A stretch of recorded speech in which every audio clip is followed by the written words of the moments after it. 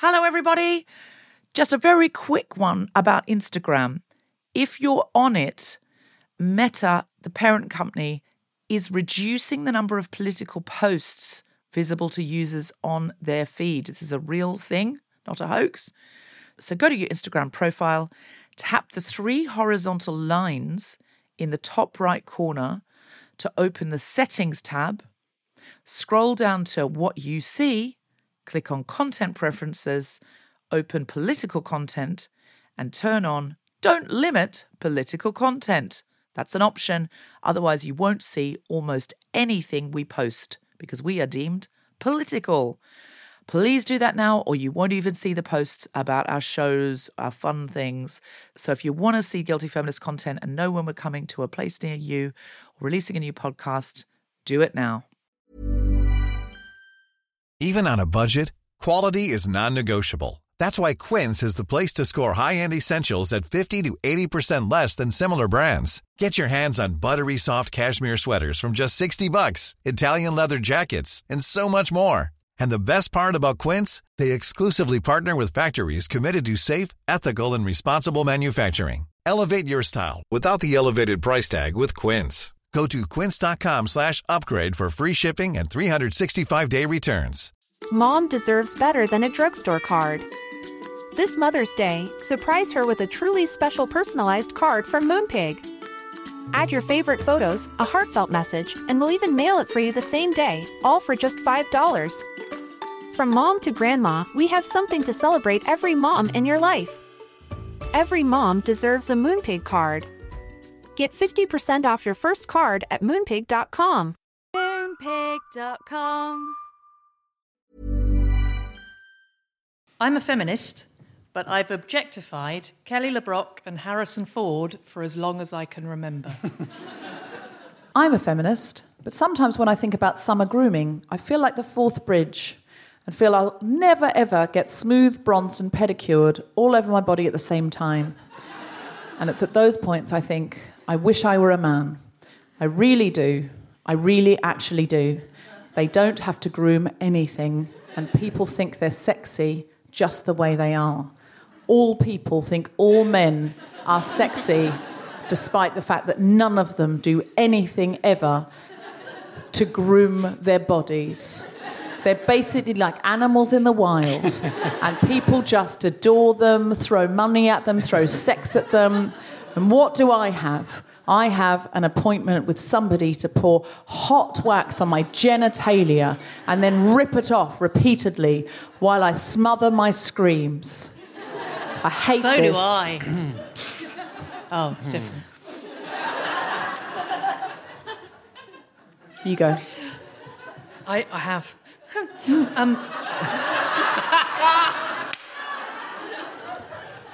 I'm a feminist, but when a man doesn't let me on the train first, I think, bit rude.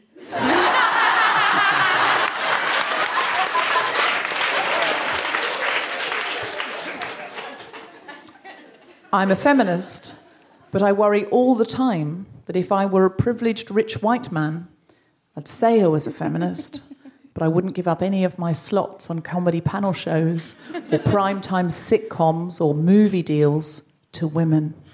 I just keep them and say I was a feminist, like I see men doing. I'd go on the panel shows wearing a T-shirt that said, this is what a feminist looks like. So you don't need to see a woman in this chair.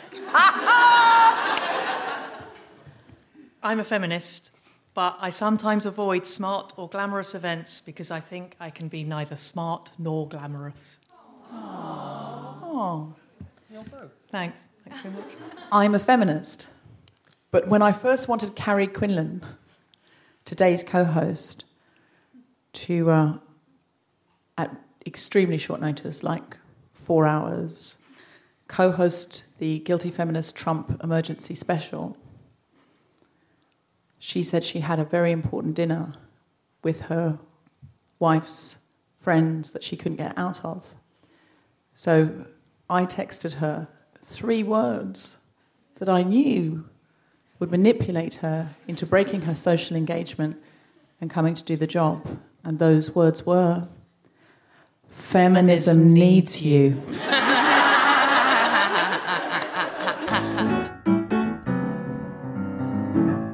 Live from King's Place in London, the Spontaneity Shop presents The Guilty Feminist with Deborah Frances-White and guest co-host Carrie Quinlan. And very special guests, Reubs Walsh, Reverend Kate Harford and Leyla Hussein, talking about feminism and faith.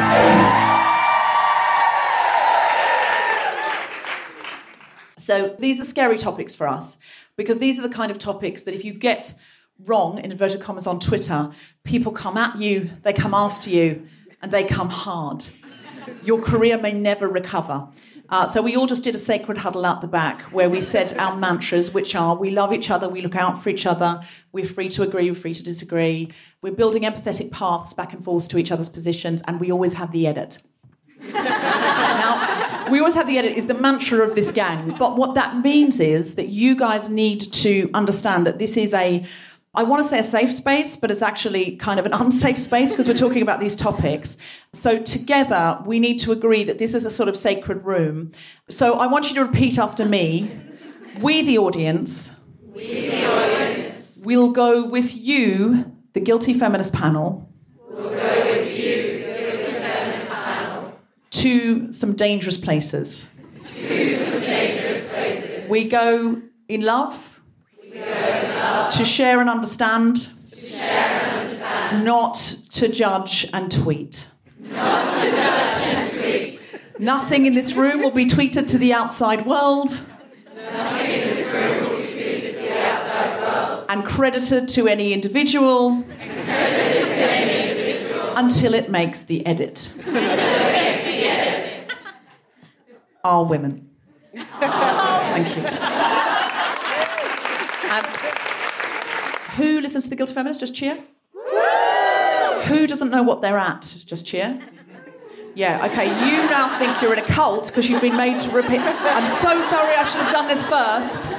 Normally it's just a comedy show. If someone's brought you, they're thinking, fuck, I brought her, and she said, I said, oh, it's fun, it's hilarious, just stand up, and they talk about feminism, and now you've had to repeat a special mantra. We are recording over 2 dates, one in April and one in August. This will explain why it's both... July. Oh, shit, July, thank you. May, okay. May and July. One in 1976 and one in the future. It's Time Lord season. Isn't it the best? If you're... Now... So pleased. Part of this episode was recorded in May and part was recorded in July 2017. That will explain why it's both Julian of Norwich Saints' Day and also we've got a female Doctor Who. So I am now going to ask everyone on the panel to introduce herself and also give you an I'm a Feminist but. Kate. My name's Kate Harford. I work for the Universal Fellowship of Metropolitan Community Churches, which is an inclusive church which was founded specifically to deal with the inequalities in the church around gender, sexuality and gender expression. I'm also a university chaplain and I'm a feminist, but my favourite thing about the Bible is the moment I realise no one in it is wearing underwear.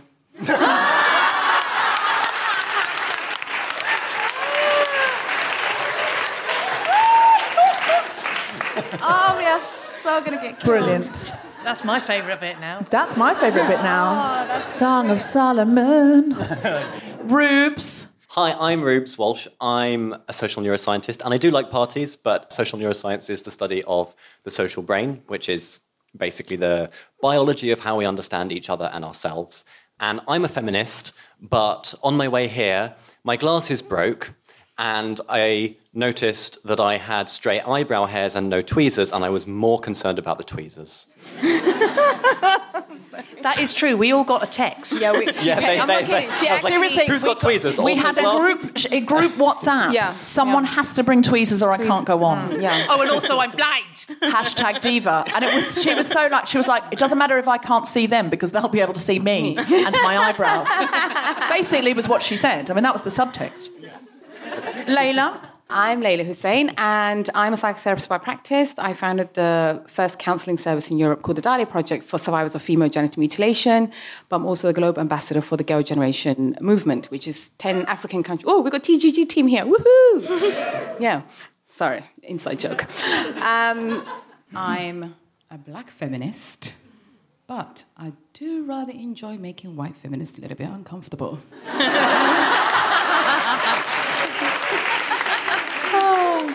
My name's Carrie Quinlan. I am a clown. Essentially, If you're listening at home, she's in full face paint. absolutely am. Yeah. I'm a feminist, but when I'm the only woman in a group of men, I sometimes think that it's probably because they like me the best out of all the women. And I'm a little bit pleased. And then I think, I've betrayed the sisterhood there.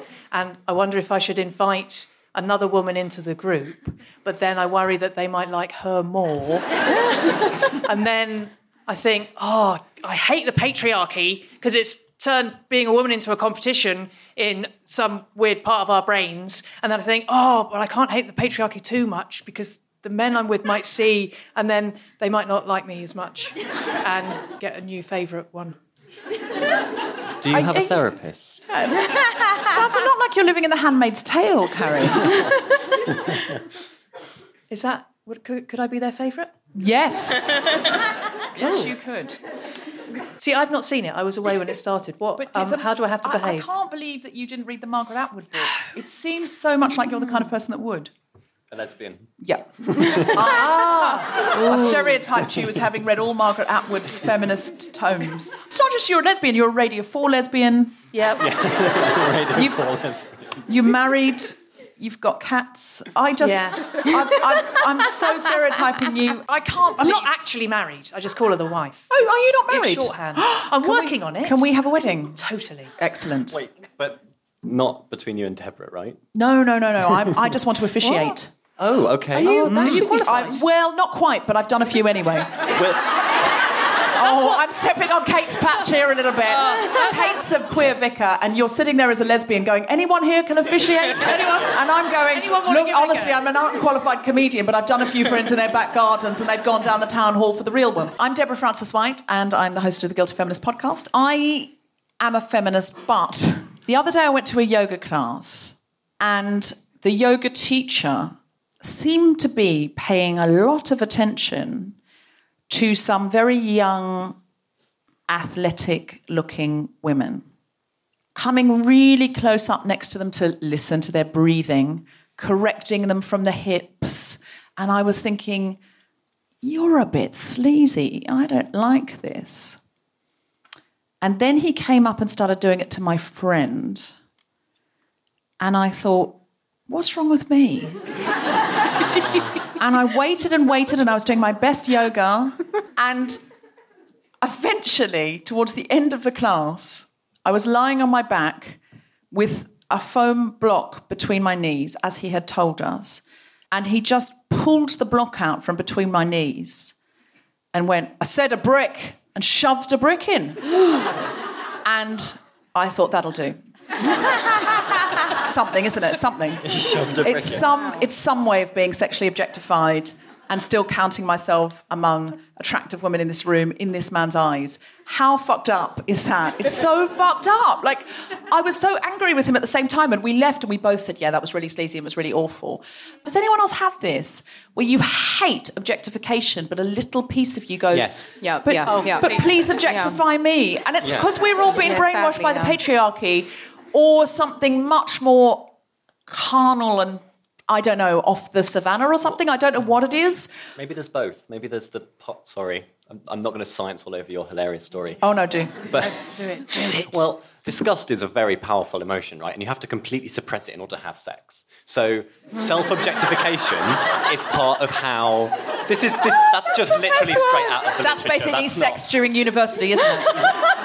Repress the disgust so that you can tell someone you've pulled. Yeah. Is that disgust at yourself or your partner or generally? Squishy bits. Just it's in all, general. it's all the squishy bits. Just squishy bits? Yeah. When we say squishy bits, are we referring to the genitals? Genuinely, you can go and Google this. Just There's like a whole field of evolutionary neuroscience that's all about the suppression of disgust in sexual arousal. It's really... Anyway, my point being that because sexual Leyla is objectification is suspicious of part of this. how women experience being treated as a sexual being, I think that could then start to also be something that suppresses disgust, including moral disgust, at sleazy men. So my ability to repress I really disgust. did just science all over your funny joke and make it No, all... because it is a true story. It isn't really a funny joke. It is the piece in me that I think before I did this podcast, I used to just carry that and I wouldn't admit it to anybody. And now I get to say it on a podcast. And your laughter validates my response and releases my shame into the ether because your laughter says, I've been there too. I felt that.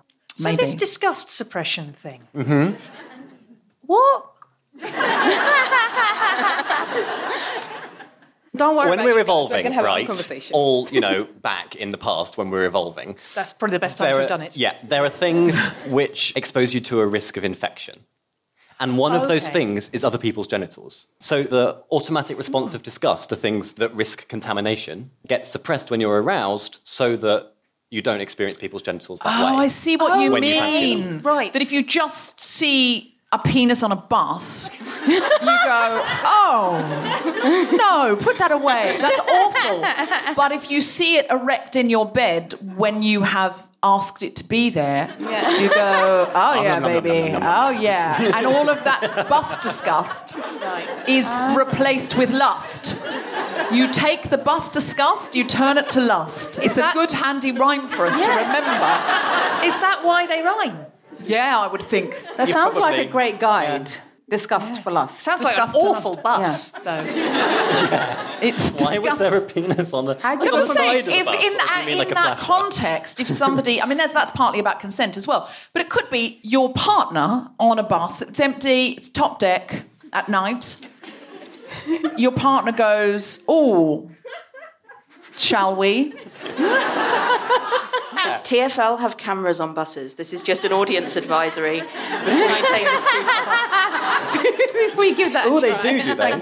Thank you. Can we get the recordings? No. You have been officially warned by a vicar.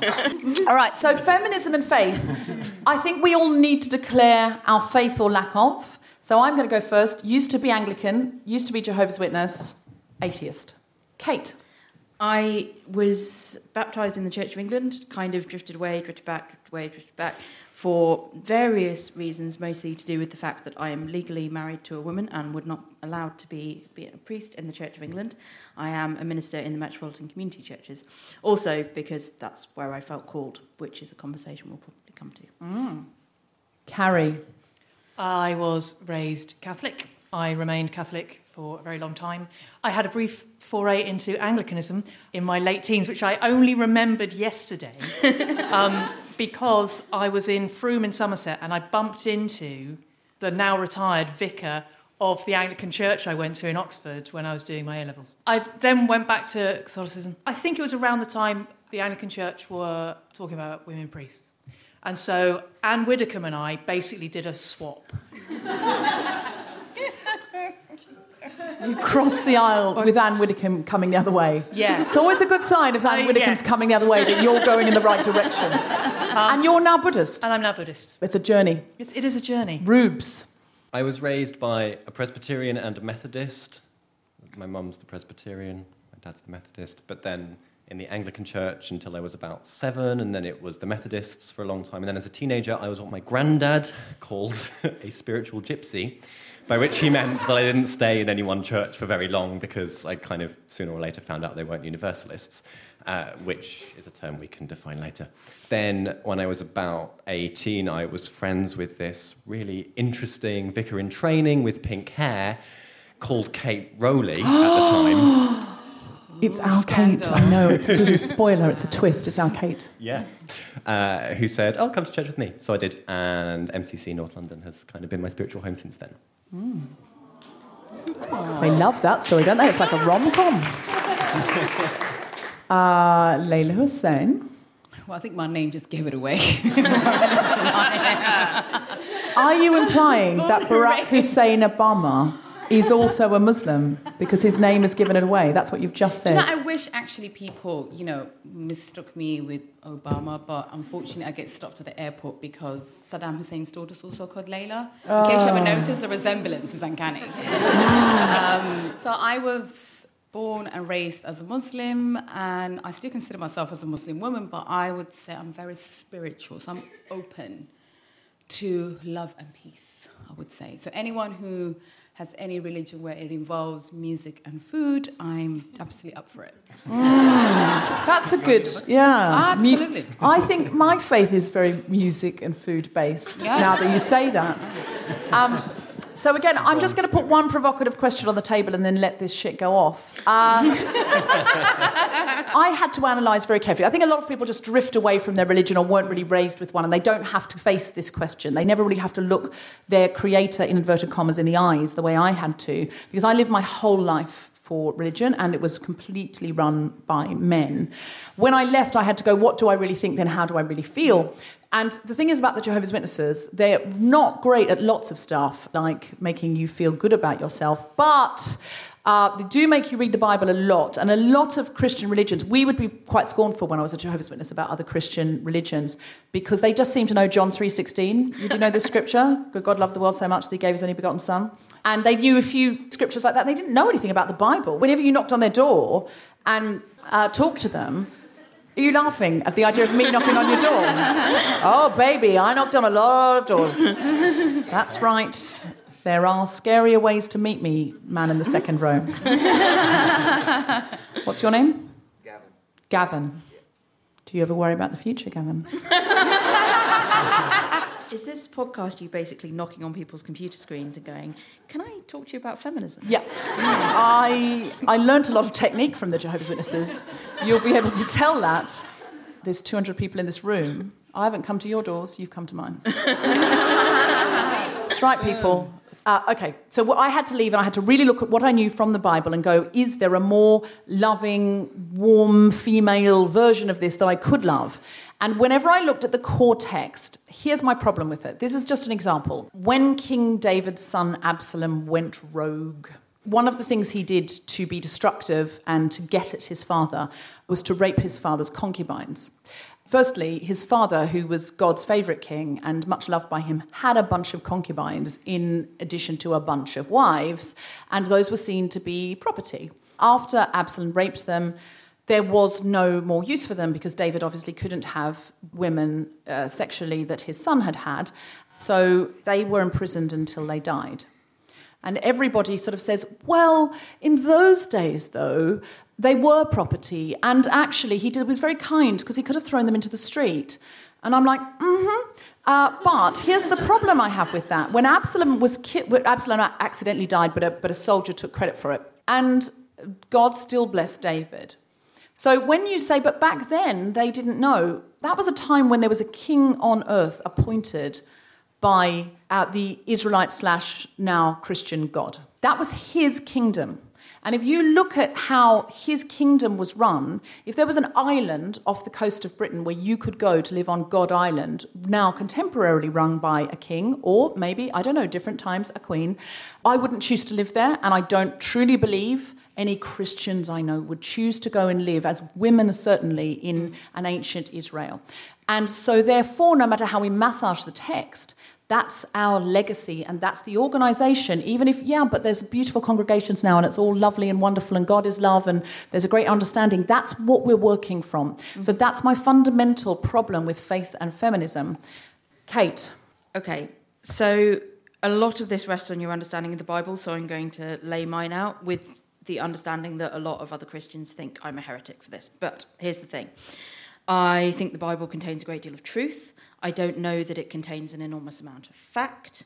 And I also think that we must be aware of the fact that although I believe it was in some sense inspired by God, somebody picked up a pen and wrote it, and let's be honest, that person was a man, all the way through. quite famously, the Bible doesn't really pass the Bechdel test. Or of the 66 books of the Bible, of the 66 books of the Bible, I think maybe 2, and that's only if you think that when Elizabeth and Mary are talking to one another about their baby boys in the womb, you have to assume that those baby boys are not yet baby boys because they're just fetuses. So for a lot of theologies, you have to be really careful about that. Specific. So let's say that specific. What's the other book that passes? Ruth, of course. Which has the marriage vows in it as well, the traditional marriage vows, where you go, I go, your people will be my people. That's pretty... Spoken by a woman to another woman. Doesn't redeem King David, to be fair. No. The thing is that, to take David specifically, because his story is a big part of the Hebrew Bible, the Old Testament, he's pretty awful. He really, and that isn't even the worst thing he does. At one point, he sends a guy into battle in order for that man to die so that he can have his wife. It's like, this is a thing of yours, I want it, I'm going to have it. That literally breaks the Ten Commandments, so it's not even as though by his own standards. You might know that from the song Hallelujah. I saw her bathing on the roof. Yes. That's Bathsheba. Yeah, that's what it refers to. David is held up as an example for 2 reasons, and one of the reasons is that he's absolutely awful, but there is still this kind of possibility of redemption. I don't know that David would be such a pivotal figure if we hadn't been filtering things through the patriarchy for so long, because we do also have a long history of men writing our theology. If you look at medieval Christianity, men were saints, women were nice hippie mystics. Julian of Norwich, not really. I think it might have been her Saint's Day in the last few days. But she's not really taken very seriously. Is it today? Hurrah! There's Carrie with the saints' knowledge. Yeah, I don't know any sense. The Reverend Richard Coles tweeted it this morning. I thought that was magic.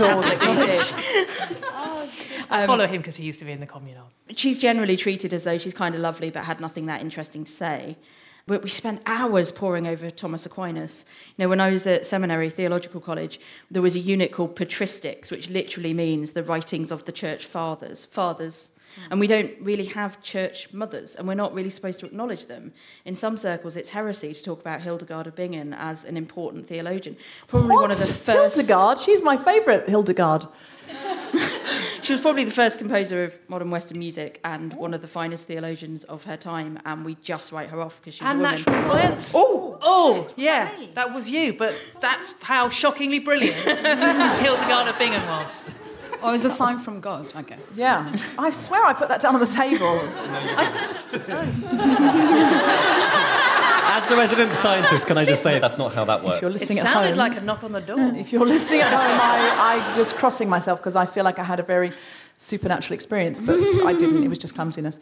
Sorry, go on, Kate. Yeah, we can't remove the text from the context that they were written, and I know that is to some extent a cop-out, because you can't take the Bible literally. This is another thing that a lot of people will take issue with me saying, but I'm just going to say it. It's an inherently self-contradictory set of 66 different books written at different times by different people through different lenses. It contradicts itself repeatedly. Even the 2 Genesis creation narratives, Genesis 1 and Genesis 2, contradict each other because they're intended as poetic understandings of the origins of humanity and the ways in which humanity can treat each other and can cope with adversity. They were never intended to be read and understood literally. It's not as though the ancient people wrote poetry and now we're wise enough to take it literally. The ancient people wrote poetry and now we're stupid enough to take it literally. This was never the intention of those texts. But then how do we know any of it is literal, including Jesus or God? Well, we don't. Honestly, that's why we talk about faith rather than knowledge. How is it useful to feminists? Interesting question. Well, partly you should know about it because it exists. This happens. And yeah, but I do know about it. Yes, true, you do. How is it useful?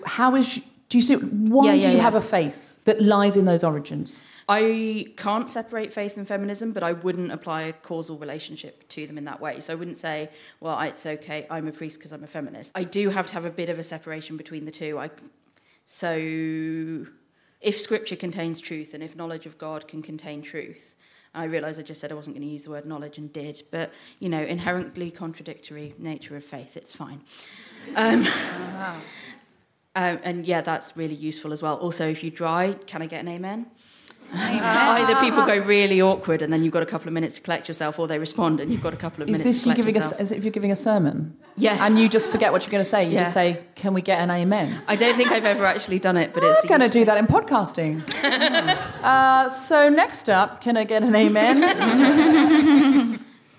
But if all of human life is contained in Scripture and in our traditions and in our understandings of one another, which is true for any kind of community, you could say that we read feminist texts because we believe they tell us something about our lives. Obviously, I think the Bible's more significant for me than most feminist texts. But at the same time, we need to know that there are men who are capable of locking women in a cupboard because they think they're their property, and that if we don't stand up and say, actually, we haven't been your property for probably less than a century, and we're not going to allow ourselves to go back there, we're not going to allow ourselves to be treated like this, I will stand up in front of a congregation and say to men, you are not entitled to treat women like this. It is not okay that the bits of the Bible that we read in church are all the bits about men. And we don't read about Ruth. And we don't read about the women who fought against the people who tried to kill their sons. And we don't read about women's grief in war. We just read about men's victories. And we don't know that actually it was Deborah in the book of Judges who completely kicked everybody's butts, and all of the men. She totally did. Read Judges 4 to Deborah and Jael completely win the war for all the men who then just go off and take loads of credit. If you want to know how to kill a man with milk and a tent peg, Judges 4. Genuine, useful, practical knowledge. I want to know that. Yeah. Well, it could become in handy the way the world's going. It's God's blessing on David. It's not what David did. It's not what Absalom did. It's that God was very strict about lots of things like idolatry. He was angry with David because he sent Bathsheba's husband to the front and got him killed. But he was angry about the male life. He wasn't angry about the female lives. And so while he was strict on lots of things, there was no law against multiple wives and concubines. There wasn't. And there was no law about slavery. There was laws about lots of things.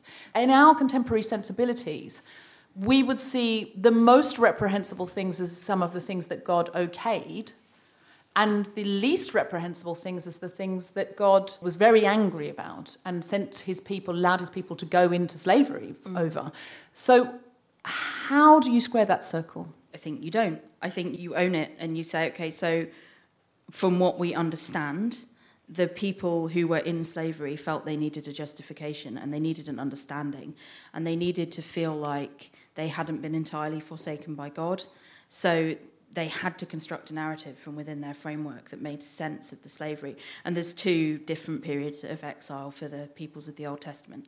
And in both cases, they ascribe a direct causal narrative, almost a superstitious causal narrative, to God's relationship to humanity. But these were written over centuries, and many centuries after the events happened, and this is disputed, if they happened at all, because some probably did, some probably didn't. And we can't take authorship out of the Bible entirely. We can't take people out of the Bible entirely. That does a massive disservice. And people's prejudice get worked into the things that they believe. We know that. Most Christians I have met and engaged with who are homophobic and Christian. They're not homophobic because they're Christian, but there are 6 texts in the Bible that allow them to back up their homophobia with their religion. So they do it.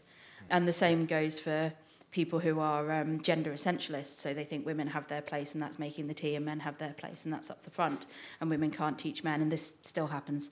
And they will look through the Bible for the things that back up their beliefs. And I have to acknowledge that I probably do that to some extent as well. I am much more likely to quote John 3:16, for God so loved the world, than I am to talk about David carrying sacks of foreskins. Actually, that's not true. I really like talking about David carrying sacks of foreskin because everybody looks like you all just did, and it's marvellous. Was this a hobby? Do you know, I can't remember, and I'm looking at you to try and remember why David was carrying a sack of Philistine foreskins. Was he winning a bet? Because someone's got to remember that. Because the Philistines were the hated people over which God continually suggested the Israelites committed genocide. I mean, it's just so tricky, isn't it? And then he had to prove that he'd killed the men, so he brought back the foreskins because it's too difficult to carry all the men. But if you've brought back the foreskins, and I do not imply, Reubs, that all of the foreskins belong to men, because I believe that some of those men were probably transgender women. I don't think that you can impose a 21st century lens of gender onto that era. What are you saying? Are you saying we haven't always had transgender women? I'm saying that the term transgender women is very time and space specific. And Proto-transgender women. That's Transgender sort of... women classic.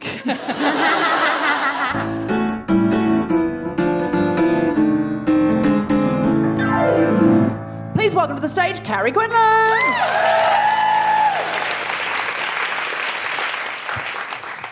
Hello. I was raised Catholic, which made me a feminist. Thanks very much. No, it made me, I was thinking really carefully about this, and I was trying to think if I have an earlier memory than 7 of being a feminist. And I don't think I do. I mean, there must have been a moment before I was 7 because patriarchy. But my first big sexist moment was... that sounds wrong. Was when I was 7. Because when you're Catholic and 7, you have your first communion and your first confession. Terrifying. And after that, you can be an altar boy. And when I was 7, there were 2 things I wanted to be, a policeman and an altar boy. Yeah. Now, my mum said, no, you want to be a policewoman. And I said, no, I don't. I want to be a policeman. And I wasn't wrong, because this was the 80s. And in the 80s, police women wore heels and skirts and had to keep their truncheon in a handbag. And simply on a practical thief-taking level, that's bullshit. But I also wanted to be an altar boy, and I'm going to be 7, I'm going to do my first communion, and then I'm going to be an altar boy, and then someone pointed out that there's a very specific bit of the job description that meant I wasn't allowed to be an altar boy. And I was absolutely furious. And that's, I think, my first moment of feminism, of thinking patriarchy's bullshit. Because I watched them, and I learned what they did, and some of them were rubbish. And I could definitely do a better job. And I was furious. So that was my first brush with feminism, I think, and it's all because I was brought up Catholic. I am no longer Catholic. I mean, you're always Catholic. There is no escaping that religion. But I practice as a Buddhist, and I came to Buddhism quite late, and I haven't found yet any feminist problems, but I'm sure there are. I have discovered good Buddhist jokes. I went on a Buddhist retreat a couple of years ago in Northumberland, and it was brilliant. It was mostly silent, but at the end there was a lunch where you could talk and you could chat. And one of the senior monks was sitting next to me, and he said, and he was American and very dry, and he said, so what do you do when you're not meditating? No. And I said, I work mainly in comedy. And he goes, oh, know any good Buddhist jokes? And I thought, well, this is a minefield. I said, I only know the one about Buddha goes to Pizza Hut and says, make me one with everything. Which is all right. But then he said, do you know the one about the Buddhist vacuum cleaner? No, but I love you. He said, it comes with no attachments. So Buddhism, so far, much more positive experience in that respect. Thank you very much.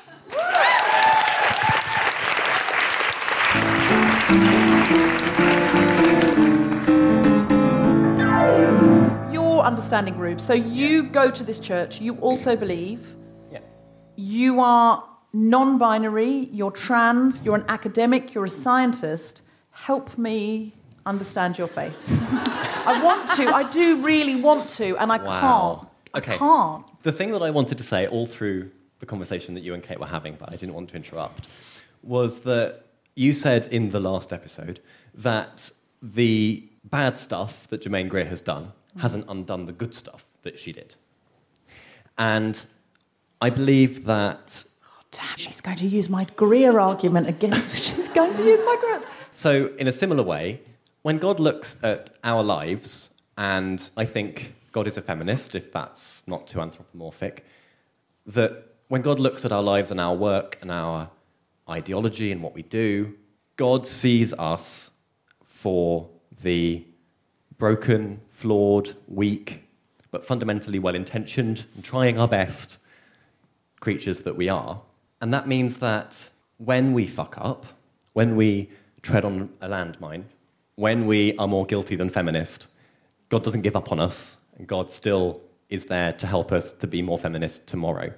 And I think, to use David as a particular example, you can say, well, I don't really think that God was like, well done, David, for having concubines. But he might have been like, okay, well, that's an improvement, Macron, not Le Pen, okay, all right, keep going, keep trying, do better. I would give you that, except that if there was idolatry, God wouldn't have anyone cheating on him. And he threw all of his toys out of his heavenly pram and just went to town. But he wouldn't stand up for women. And that, for me, feels like the definition of the patriarchy. It's like, if you come at me, you will feel the full force of my might. But if you come at the most vulnerable... But, the laws also say that you should be protecting widows and children and the people who are displaced, and you should be devoting a great deal more of your time to that than to your nearest neighbours, and that your neighbour is the person who is most in need, not the person who's directly in front of you. And the New Testament repeatedly tells us to give away all our property and to give it to other people, because property keeps you from God. And there's also, I think, such a thing as bibliolatry, putting the Bible above God and saying, actually, do you know what, this set of text, this is my God. What this tells me must be God. When actually a lot of the time we're thinking in terms of scripture, tradition, reason and experience. Is it the Methodist quadrilateral? That's how I've heard it referred to. Scripture matters enormously. My tradition also matters. And my tradition says that people in my community, in the queer communities around the world, have experienced something that they think of as God and the love of God in the presence of other queer people, praying through these scriptures and praying through these songs, and that they can recognise themselves in them. That actually God's love extends to women who are outcast and dying on the street. They aren't unloved, because so often there's this narrative that, like, if God loves you, you will prosper. And frankly, I think that's heresy. To say to people what you own is a recognition of the love of God. To say to people what other people think of you is a reflection of the love of God is absolutely appalling. So to say to, for example, a woman who has been thrown out of her house by a man she was living with who felt she was his property, well, God clearly doesn't love you because of your situation, that I find appalling.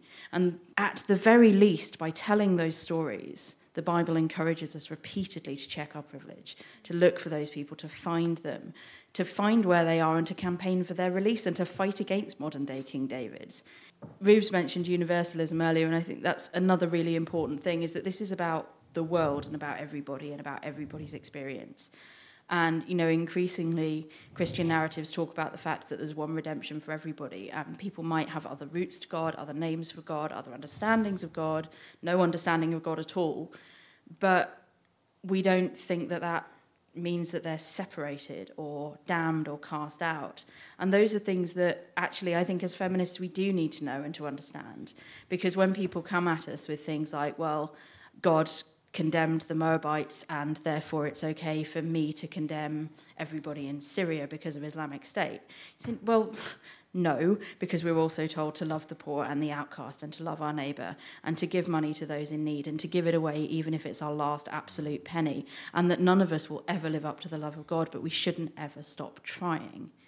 Leyla, is there a place for feminism in contemporary Islam? Oh, absolutely. I think it's important actually in this conversation that we do differentiate between the holy books that we are referring to the people who are practicing it. And I know that from our own experience because, the Islam the world now sees on TV, it's also new to me. It's not the Islam I grew up in. I mean, the word Islam itself means peace. And having grown-ass men, shouting the odds and blowing themselves up, it's nothing to do with the word Islam. And one of the first teachings of Islam, it's you cannot judge anyone but God. So only God's allowed to judge us. So fuck you. Don't try to judge me. I use that excuse all the time. You being un-Islamic, that's always my favourite word, because you're judging me. And God, you know what? I'm actually quite scared talking about this. And I thought, oh my God, all the Islamic clerks out there will be horrified that I'm speaking on Islam right now, because I'm not necessarily considered to be the idea of a Muslim woman.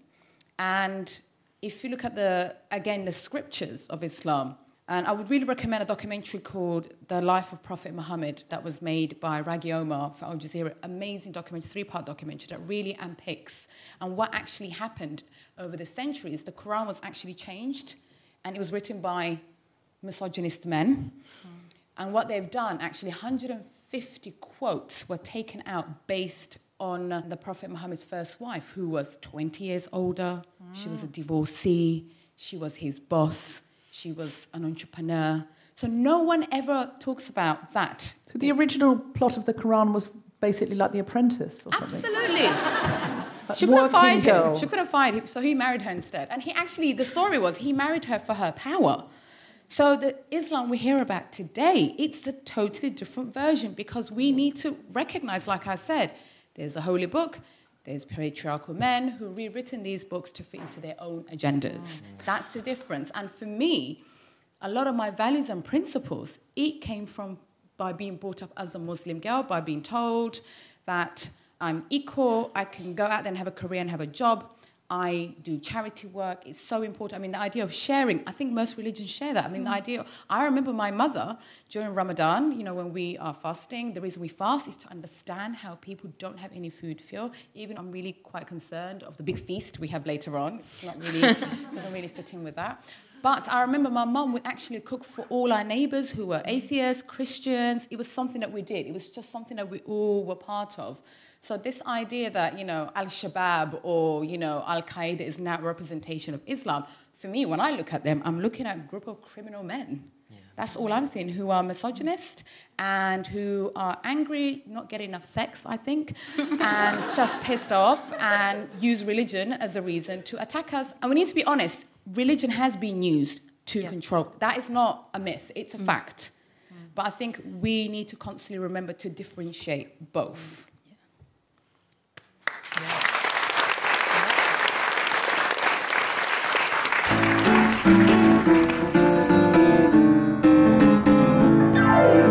Hello, Guilty Feminist listeners. This is Deborah from The Guilty Feminist interrupting The Guilty Feminist briefly to tell you some news.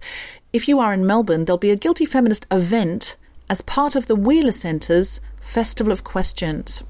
That will be on October the 15th. Tickets are $20. And the name of the event is What the Hell? The Handmaid's Tale in 2017. I will be hosting that. Please get a ticket now if you would like to, as they are selling fast. That's October 15th at the Wheeler Centre. Go to wheelercentre.com. If you're in Brisbane, there are only a few tickets left now for our show at the State Library of Queensland on October the 20th. If you're in Sydney, we've added an extra date on the 21st of October, and that's the only date now where there's tickets left, and that's at Giant Dwarf. If you're in Auckland, the Auckland Town Hall shows have sold out, so we've added an extra date on the 29th of October. If you are in Leicester, we are there on the 1st of December. That's Leicester in the UK. We're at the Y, so go to ymca.co.uk. And if you're in London, all current Guilty Feminist shows have sold out, but there are global pillage shows on the 5th and 18th of November. Please come and be in the hive mind. They're at 4 p.m. at King's Place, the 5th and 18th of November. We would love to see you there. Also, Guilty Feminist Loud Voices is 4 half-hour scripted pieces by diverse writers. We would love you to go and listen to those, and you can find them at loudvoices.libsyn.com. And the writers are me, Bishke Ali, Avery Edison, and Matilda E. Beanie. Please go and listen to those. They're really good fun. They're really interesting, and they've got terrific casts in them. You can also search for them on Apple Podcasts. See you soon. Hope to see you somewhere live.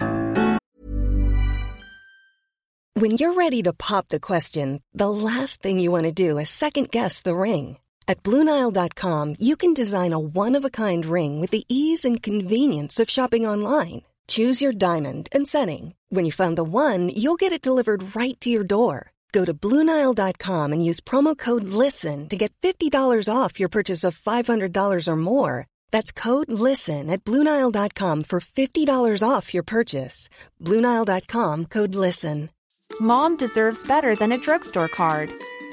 This Mother's Day, surprise her with a truly special personalized card from Moonpig. Add your favorite photos, a heartfelt message, and we'll even mail it for you the same day, all for just $5. From mom to grandma, we have something to celebrate every mom in your life. Every mom deserves a Moonpig card. Get 50% off your first card at moonpig.com. Moonpig.com. When you need mealtime inspiration, it's worth shopping Kroger, where you'll find over 30,000 mouth-watering choices that excite your inner foodie. And no matter what tasty choice you make, you'll enjoy our everyday low prices, plus extra ways to save, like digital coupons worth over $600 each week. You can also save up to $1 off per gallon at the pump with fuel points. More savings and more inspiring flavors make shopping Kroger worth it every time. Kroger, fresh for everyone. Fuel restrictions apply.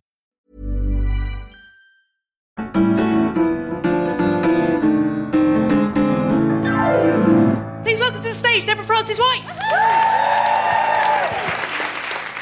I remember believing in God when I was taught about him at Sunday school. My parents decided we should go to Sunday school. I thought at the time it was for my religious edification. I now realise it was to get us out of the house on a Sunday morning. And I moved to a new school when I was 7 years of age, and I didn't have any friends at the new school. I wasn't bullied. I just hadn't found a gang yet. And at Sunday school, they'd told me you could always talk to God. So that's what I did. So at lunchtime, I'd hang out with God. And that's true, I did. And I used to just sort of chat away to him, but after a while, there was, I'll be honest, there was an age gap. And he wasn't that interested in hopscotch, skipping, or any of the other things that children did before the internet. It was a tricky time. And I got friends. And in fact, I'll tell you how I got a friend. A friend invited me to Girls' Brigade. And Girls' Brigade, does anyone know Girls' Brigade? It's like a religious girl guides. And we would go away. I'm from Australia. My whole childhood was basically praying in the bush. We would go away on Girls' Brigade camps because that's what I did to get friends. I had one friend, God, and then his friends, Girls' Brigade. His best mates. And we would go to the bush, genuinely, like where you see on I'm a Celebrity, Get Me Out of Here. And you'd go away for weeks at a time, away from your family, and there would be an outdoor chapel, which would basically be someone will have erected a quite frightening crucifix in the bush, which looks like someone could go up on it. You know, it's not like one in a church that's sort of all polished and sort of representative. No, it's an actual great big crucifix that looks like something out of a horror film. And then sort of chairs, and then you'd go and you'd pray. And I remember once, one of the Girls' Brigade teachers, she prayed for 45 minutes until eventually we were all kind of playing noughts and crosses, and the other Girls' Brigade teacher was like, oh, come the fuck on. Awful things that happened to children back then before there were laws. And we used to sing all the time, singing. Jesus, the Man in Sandals came. Do you remember that song? No? Okay. Do you know this one? Give me oil for my lamp, keep me burning. Give me oil for my lamp, I pray. Hallelujah, give me oil for my lamp, keep me burning. Keep it burning till the break of day. And I shall sing, Hosanna, sing. So you get the idea. Do you know this verse?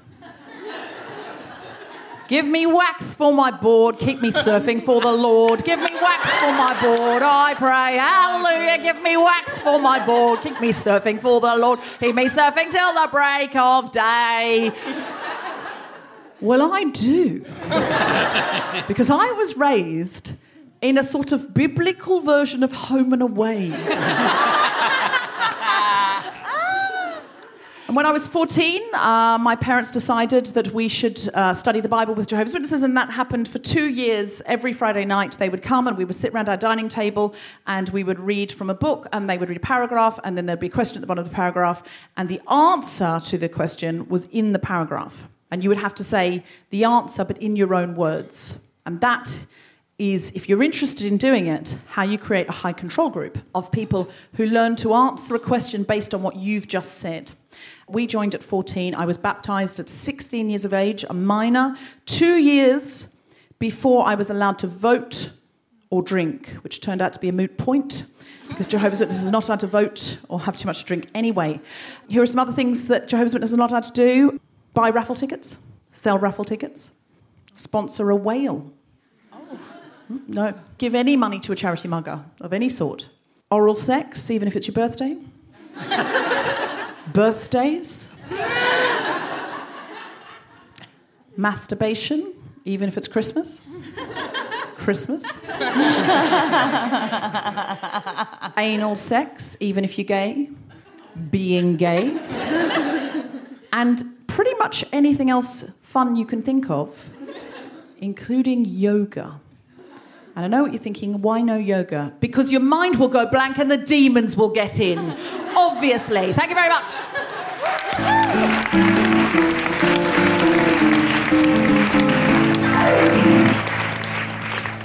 I think Jesus, the man with sandals, is my new favourite thing. The man with sandals came to help the poor. That's what he's and lame. famous for. The man with sandals. That was the song. I come out in hives in churches, unless it's a wedding. If there's some sort of formula, a wedding or a funeral or something, where I go, oh, this is ritual, then I'm absolutely fine. But in our wedding, because I got married, because I sang with the choir in my Oxford chapel, so I got married in our Oxford chapel, because the closest that I feel to a sort of we're all connected and a sort of spirituality is choral music, and I wanted the choir to sing that I had sung with. When we got married, we said to the chaplain, we want this service with the choir, but you should know we've got to be upfront, we're atheists. And she said, I absolutely understand that. I understand your association here. And we said, we're absolutely fine. And my husband just said to her, so we're absolutely fine with anything within the ritual, but please no off-piste God. That was sort of how we managed it. But I feel like I could step across for Kate because I want further understanding. I don't see myself as ever someone who will believe again, but I want to understand what Kate believes and why Kate believes it, and Reubs. And Leyla and Carrie, I think I'm the only atheist on the panel, pure atheist on the panel. Is that true? I suppose technically I'm an atheist in that I don't believe in a god. Buddhism doesn't have a god, but I believe that there's something greater than all of us, and it's all of us. But I was asked to talk about Buddhism and feminism, and I had to go and read about it.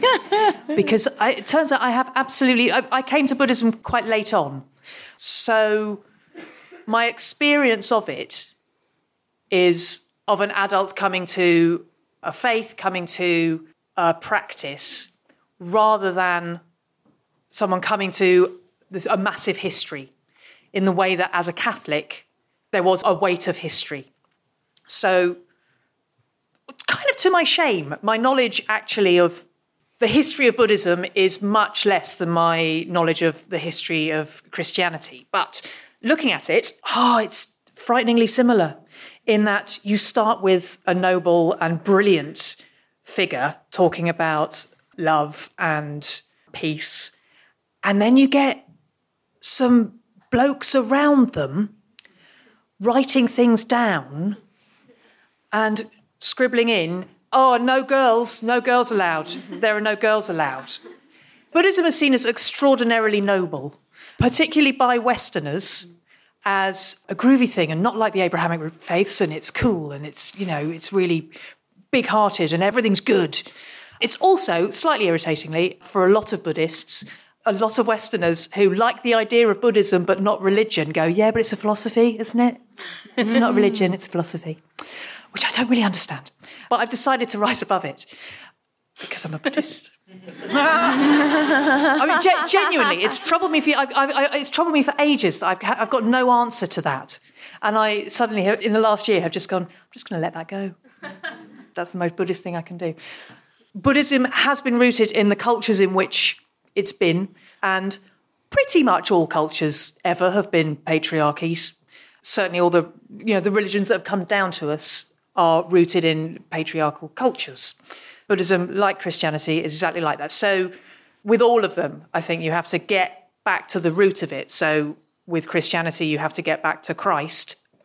And there's not much you can argue with there, I reckon. Same with the Buddha. If you go back to that, if you go back to the heart of all of them, it's pretty good. The trouble is that they have then grown up historically within cultures that are patriarchal. And so years after the Buddha, who was happy to teach women, amazing, and there were Buddhist nuns and Buddhist monks early on, after he died, the Buddhist monks went, we need more rules for the women.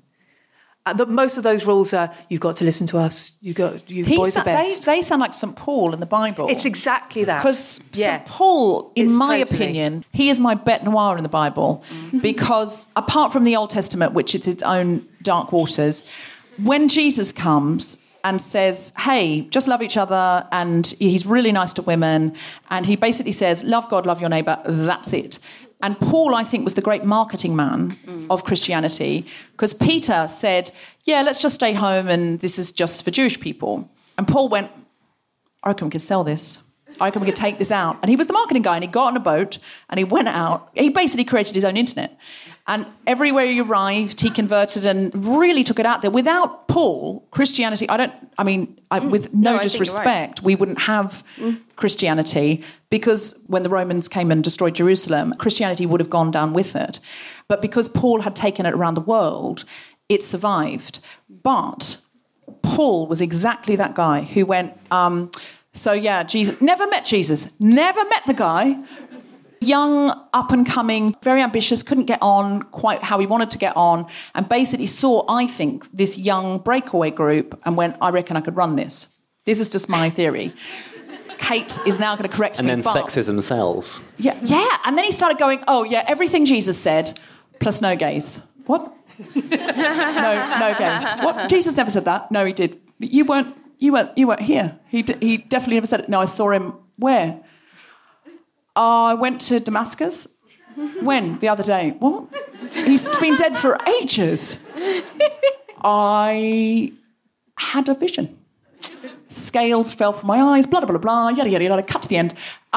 He said no gays. What? Yeah, and by the way, women don't speak. Women don't speak. No, that was the old law. No, Jesus came to free us from that. Definitely, he was very clear on that. No, he's changed it back. No women, no gays. He's had a rethink no gays at all. Since he died. He's had a rethink. He's had a rethink. He's thought, do you know what? I rebooted that. And actually, it wasn't and his dad's had a go at him for being too liberal. Exactly. Yeah. It wasn't as good as the classic. Terrible theology. I'm sorry. That's why he popped back. That's why he had to pop back. By the way, it wasn't as good as the classic, and I've actually gone back to when the women started talking. I thought, no, actually, it was better before. When we started saying, actually, gays fine. Actually, it was better before. And he basically brings in, if you read his letters, it's all going brilliantly in the Gospels, and then his letters are like, what? Okay. So that's a lot. Steps in the Reverend. Paul had about 2,000 years of Jewish history to work with, and he had been a Jewish scholar. Mm-hmm. And what he was trying to do... I struggle with Paul. I'm really Paul ambivalent. Like, sometimes I think he was brilliant and he was a pioneer, and he would walk into Jewish communities and say, your women worship with you, and you don't have to eat kosher food, and you don't have to circumcise your boys, and everybody is absolutely welcome. And then you sort of get this sense that there was, but, because your women are worshipping with you, it's a flying bishops thing for anyone who's in the Church of England. It's like, we can have you together, but as a concession for some of the men who can't cope, maybe cover your heads and, maybe give the men a bit of space.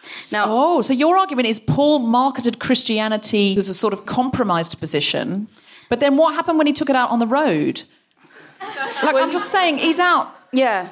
I mean, not all of his letters were written to Jewish communities, but he was having to work within a framework of an awful lot of Jewish theology that was going back and forth. And also, we only have one half of his letters. We don't know the questions he was asked. If the questions he was asked were, should women be naked or cover their heads, obviously that wasn't the question he was asked. But then, you can sort of... We get half a conversation. We're listening into half a telephone call with the letters of Paul, and we have some sense of where he's going. Bear in mind also that he was martyred, and I don't think he intended to write scripture.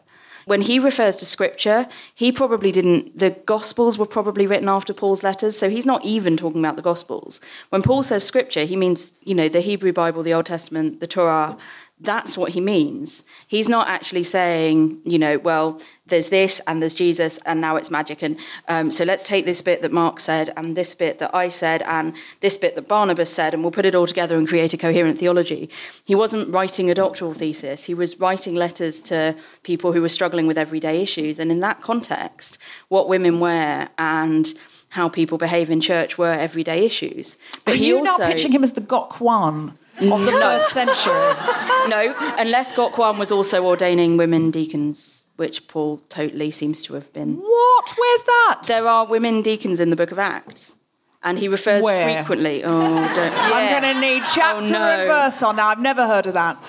Now, Leyla, you spoke very cogently and authentically and clearly about Islam. Is there anything you missed out you would like to have said?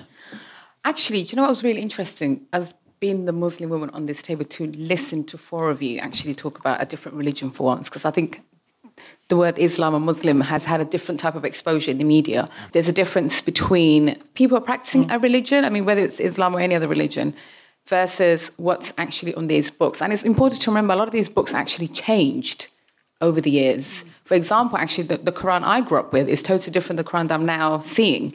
I mean, some of them actually says, kill the Americans. That's exactly what it says. Really? I'm not joking. It actually says that. It literally says, kill Americans. And you feel they've taken poetic license then? I mean, I wish...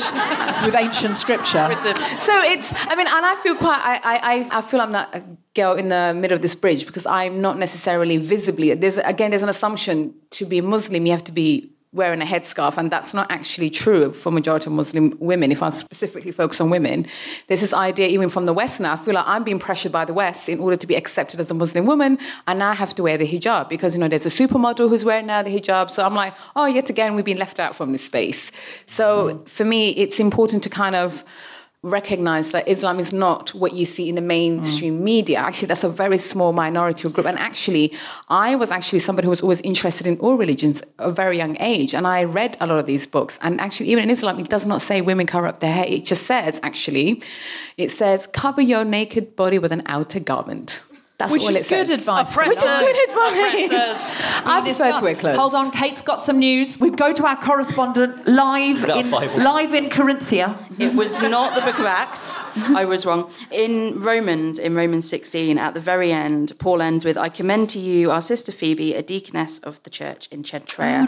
Receive her in the Lord in a way worthy of the saints and give her any help, for she has been a great help to many people, including me. And then greet Priscilla, who is described as one of his fellow workers, and Mary, who worked very hard for you. There's no real evidence that Paul actually silenced the women in his congregation, which is one of the reasons people think some of those verses about silencing may have been pseudo-Pauline.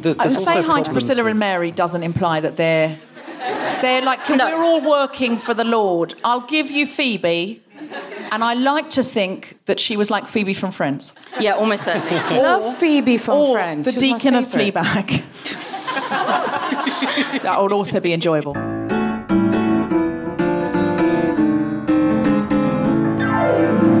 Please welcome to the stage, Reverend Kate Harford.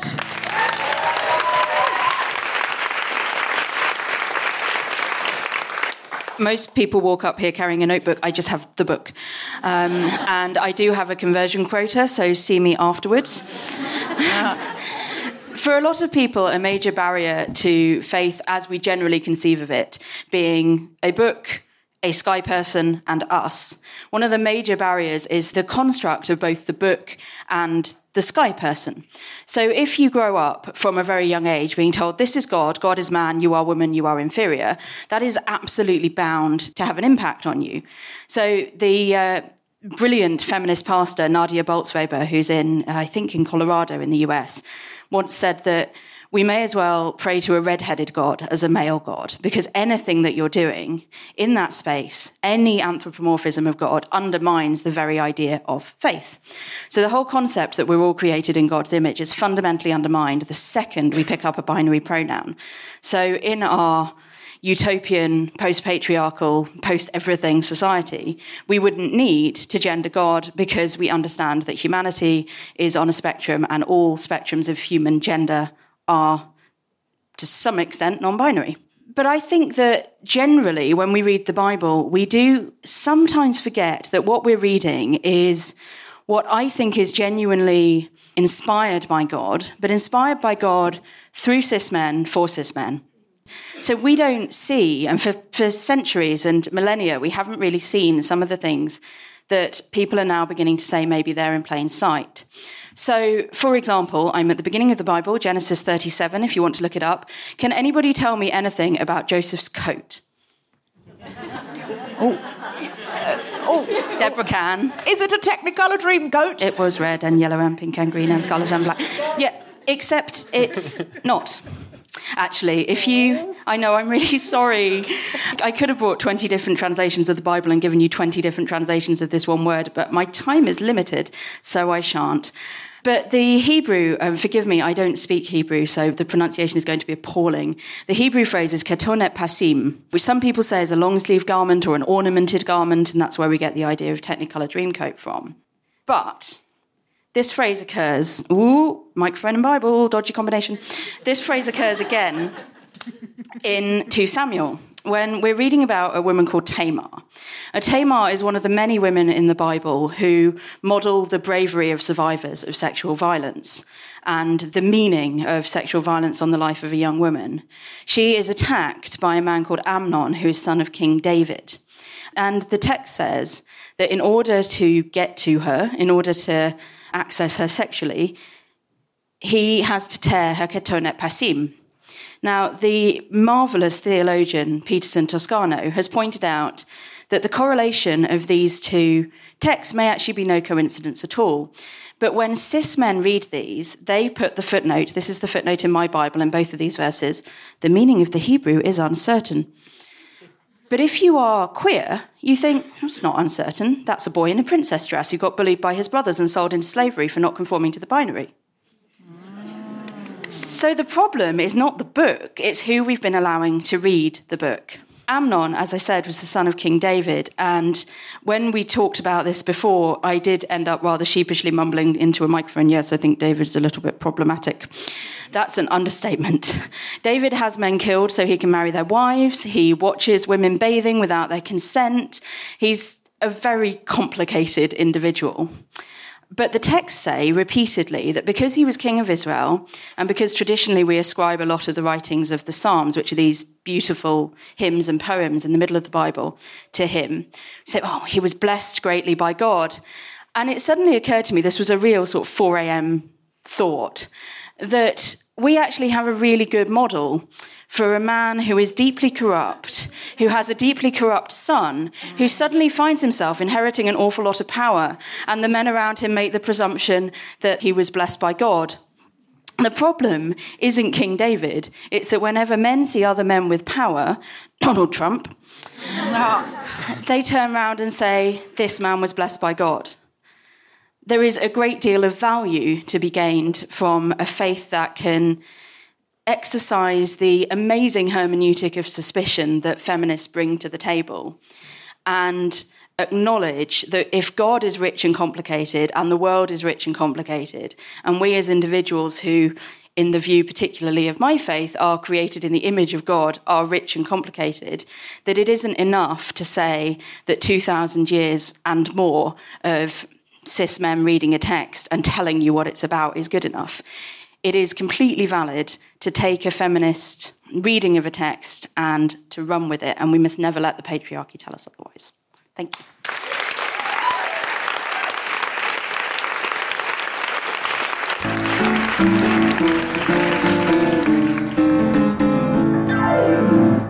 Could we have a question, please? Who's got a question there? There's a question there.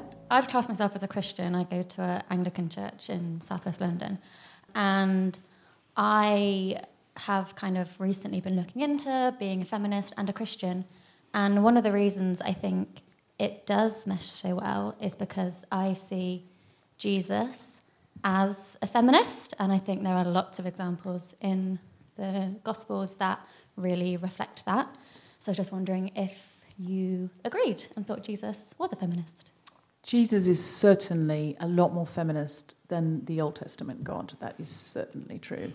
But I saw an amazingly convincing documentary that Jesus was taken by the 3 wise men when he was 13 because they were men from the East, and they were, in this documentary, the theory was they were Buddhist, and they would come and they would see children and they would get the sort of holy men and they'd go, this one. And the reason he disappears from the narrative from 13 to 30 is because he was then taken to India by these wise men and brought back, having learnt the teachings of Buddha. Yeah, baby. And then... And it actually so makes sense. And I never normally one for a conspiracy theory. Let's be very clear. I'm no Dan Brown, but my God, It was so compelling because basically everything he was saying, and when I went to Israel, I lived there for a while, I really understood it. I went, oh, I see, he's this beachy guy, like from a beach town, like where I grew up, and came down to, I mean, it's not for me to compare myself. I got it. Like, if I, from the Gold Coast, turned up in Australia, in Melbourne, everybody would be like, oh, you're a Gold Coast girl. Similarly, he's a Nazarene. He's a beach guy. He came in his sandals. Waxing call his back. surfboard. Yes. No underpants. Give me wax for my board, keep me surfing for the Lord. I knew it would come back. And came down, and there were all the intellectual men sitting around. And what he was saying was very Buddhist. It was, you know, love one another, love your neighbour, stop judging, stop being horrible to women, cast the first stone. All of that stuff is so Buddhist. And in this documentary, what they showed was that man had been crucified, taken down from the cross early. This was their narrative, the local Indian narrative. There's a local place in India where a similar name to Jesus, local Indian version of Jesus. He got crucified, got taken down early, had been in a coma, got up, went back to India where he wouldn't be killed. And they have a sepulchre with this man, and they have his hands. He lived a long life and had kids and everything and was a holy man. They have his hands and feet like in concrete, and the feet have holes in them. And they said in this documentary, if we could open that, we can't because it's a holy relic, but if we could open it and look and we could see that body had been crucified, basically that would be the end of the Christian story. But it wouldn't be because, of course, people have their own faiths and their own beliefs. But that's my theory, Kate. So there's an awful lot of overlap with Christ and the historical Buddha. The messages are about transcendence, they are about presence, they are about a middle way, they are about be groovy to each other. And one of the reasons I am no longer a Christian and I'm a Buddhist is that part of the mainstream message of Christianity is that this individual was special and you can't be like that. Yeah. This was a one-off, Christ was God. And the message within Buddhism is that's a potential for all of us, and this person is an example and not exceptional, in the sense that it's not something that anyone who puts the effort in and chooses to do that and makes the sacrifices that are involved can be a transcendent person. And that distinction is I think, religious one rather than a faith one, and is central to where I've gone. When it comes to the Gospels and feminism, though, we do, again, need to remember that they were written a really long time. A lot of the New Testament letters were written before the Gospels. So actually some of Paul's writings are earlier than some of the Gospel stories, which is kind of interesting in its own right. And I won't bore you with it. I'll leave you to do your own research, and I'll issue a test via Twitter. But you know, very often there's a passage in John, and I can't remember what chapter it is. I was about to say John 4, but that's the woman at the well. But she's good too. Read John 4. And the woman at the well is interesting because she's been married so many times, and Jesus is just like, yeah, whatever, you've been married loads of times. Boff. But there's a specific example that's often captioned in Bibles, and the bold headings in Bibles, incidentally, are written in. They aren't part of what we have as the original text, which also problematic. But the earliest texts we have don't have those headings in. They're put in by translators, and it's usually put as the woman caught in adultery. There's a theologian called Simon Hill who has recently written a book where he describes that story as the men caught in hypocrisy. No. And it's the famous story of the woman brought before Jesus. And he says, well, you know, if anyone here has never sinned, then you win the right to stone her. And they haven't, so they don't. And they all kind of wander away looking shamefaced. And he says, neither do I condemn you. There's some arguments that the line go and sin no more, incidentally, is a later addition. So literally all he says is, whatever, like, you having sex? Yeah, you can't see my facial expressions at home. I realise they're a bit kind of whatevs. And it is really important that we remember that actually this was so countercultural for the time, but because it was then framed and read by people who'd been brought into the culture that it was contrary to, we've continued to read it as if it was never countercultural and as if it never happened. And it's taking us 2,000 years to go right back to where the earliest disciples were. I'm a universalist. I believe we're all going to heaven. Yeah. Well, yes, there's that. Yes. I'm a universalist. I believe we're all going to heaven. Well, then it's not much of a... There's no incentive, is there, if we're all going? It's not about bourgeois hierarchy. It's about eternal bliss. Oh, sorry. Yeah, no, good. Yeah, no, sure. Sure. If you have any more questions, we will be in the bar, because I need a long, hard drink. If anyone's getting a drink in, it's the bar's upstairs. If anyone's getting a drink in, I have vodka soda with a little dash of cranberry, and yes, I will be having a double. I really, really just want to say a huge thank you to people who've come here tonight to be very brave. Some of the things that people have said here tonight, we've all said things with good hearts, and some of the things we say may have blowback. That's the truth on the internet. And if that happens, thank you for sharing it, and sorry. Has anyone got a heckle they need to shout about anything that's been said? My wife's hot. Your wife's hot? Oh. Is Kate your wife? Tom's the producer. He never shouts, my wife's hot. Tom, got anything to say? Get on with it. Sexy and talk. That's what Kate says in bed, and that's what Tom says in bed.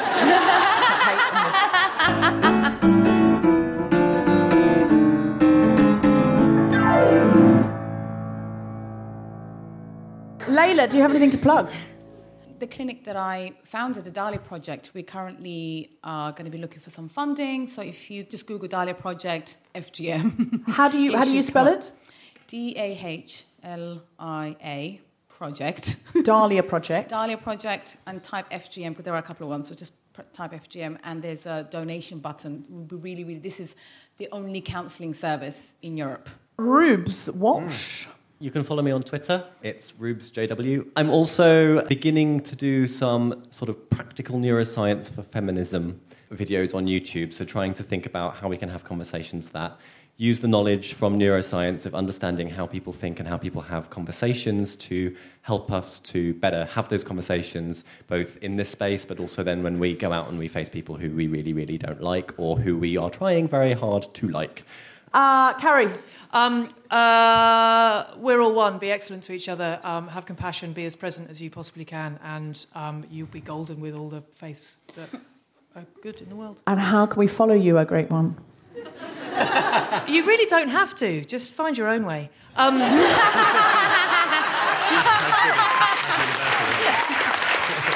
That's her Twitter handle. She is at You Really Don't Have To Find Your Own Way. Follow her now. And Kate, what can we do for you? Can we come to your church? Can we get an amen? You can, but I feel like that would be kind of self-serving. But you can. I sometimes preach at Northern Lights Metropolitan Community Church in Newcastle upon Tyne, and they're lovely, even or especially when I'm not there, depending on how much you've enjoyed this. You can find more about MCC, my church, at mccchurch.org, and we are global, and we do have all sorts of outreach into countries where it is really, really difficult to be queer at the moment. There is a project in the Northeast run by Northern Lights Metropolitan Community Church and a charity called MESMAC, which works in sexual health. It's called Rainbow Home, and it brings people who are asylum seekers and are LGBTQIA, etc., and going through the process into a safe space once a month to have lunch together, takes them out on socials, helps with some casework, but it's massively, massively underfunded, and we could really do with a little bit of help. And I'm going up to see them this coming Friday, which will have been long gone by the time anybody listening at home hears this. But it would be really lovely if I could take them a present from you, and they would be super duper grateful, as would I. So if you're super wealthy, just get a full 100 out of your bag and pop it in the tin. If you have no money to give and you've paid for your ticket here tonight, please don't feel obliged. But if you've got a quid, if you've got a fiver, then they'd really, really appreciate it. At Kate_Elizabeth. At Kate_Elizabeth, and I'm at Deborah FW. If you could go to Global Pillage at globalpillage.net and download some episodes and listen to my diversity-based comedy panel show, which is the antidote to all the panel shows you see on the telly that are full of white men, straight white men without any other diversity. who also are great. Listen, some of my favourite husbands are straight white men, but I'm just saying it's nice to include others. So please go there, download it, and check it out. Follow The Guilty Feminist on Twitter @GuiltFemPod. Check out our Instagram, instagram.com/TheGuiltyFeminist. Like our Facebook page, please. Sign up to our mailing list to get notified as soon as a new episode is released. And go to iTunes and rate, review, and subscribe 5 stars, because it helps other people to find the podcast. You have been listening to The Guilty Feminist with me, Deborah Frances-White, guest co-host Harry Quinlan, and our very special guests, Reubs J. Walsh, Reverend Kate Harford, and Leyla Hussein. The recording engineer was Chris Sharp. Music was by Mark Hodge. The producer was Tom Selinsky for The Spontaneity Shop. Thanks to Zoe, Meta, Sally, and everyone at King's Place, as well as all of you for listening. For more information about this and other episodes, visit guiltyfeminist.com.